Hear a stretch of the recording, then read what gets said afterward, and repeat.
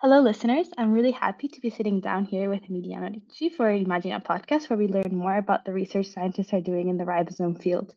Emiliano, could you please introduce yourself and the work that you do? Yes, hello, I'm Emiliano Ricci, and I'm currently a group leader in the Department of Biology and Modeling of the Cell at the École Normale Supérieure de Lyon in France. I have a molecular and cellular biology background and have dedicated most of my research activities to the field of mRNA translational control.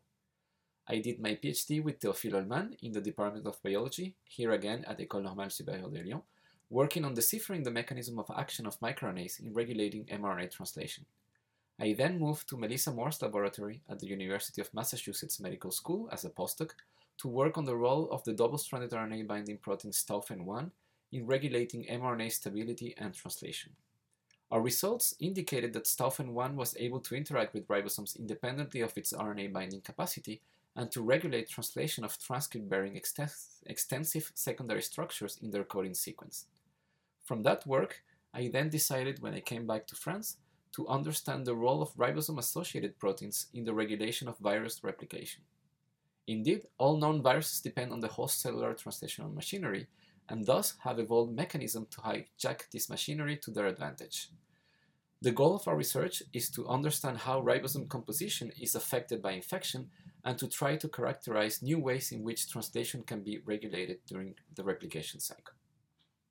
It's really fascinating. You've done so much. You already hinted at it, but maybe could you explain a bit more about what would be the best outcome of your research? What do you hope to accomplish with your current research?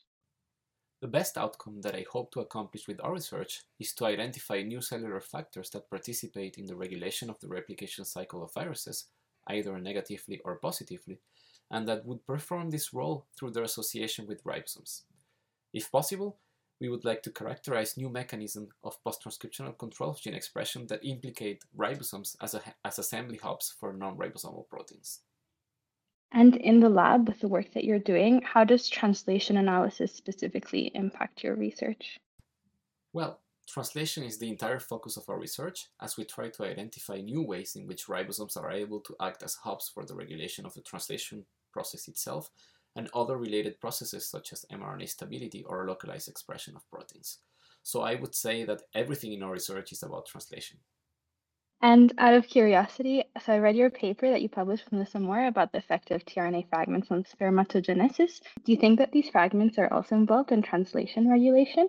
That was a fascinating collaborative study led by the laboratory of Dr. Oliver Rando at the University of Massachusetts Medical School.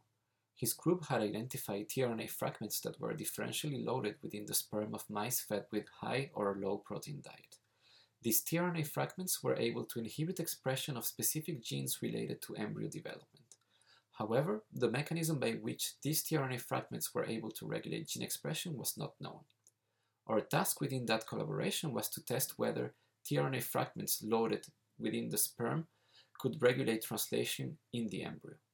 The answer was no, they do not appear to regulate translation, but instead the group of Oliver Rando found that these tRNA fragments were implicated in regulating 3' processing of histone-coding mRNAs that in turn would repress transcription of specific genes under the control of promoters derived from endogenous retroviruses.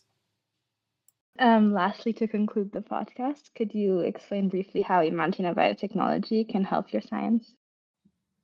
Imagina provides reliable and ready-to-use kits that enable the study of different aspects of mRNA translation without requiring any extensive experimental optimization. So I think that for us, that's the most important aspect from Imagina products. Perfect. Thank you, Emiliano. It was such a pleasure to have this podcast and to talk to you. So thank you for your time and participation.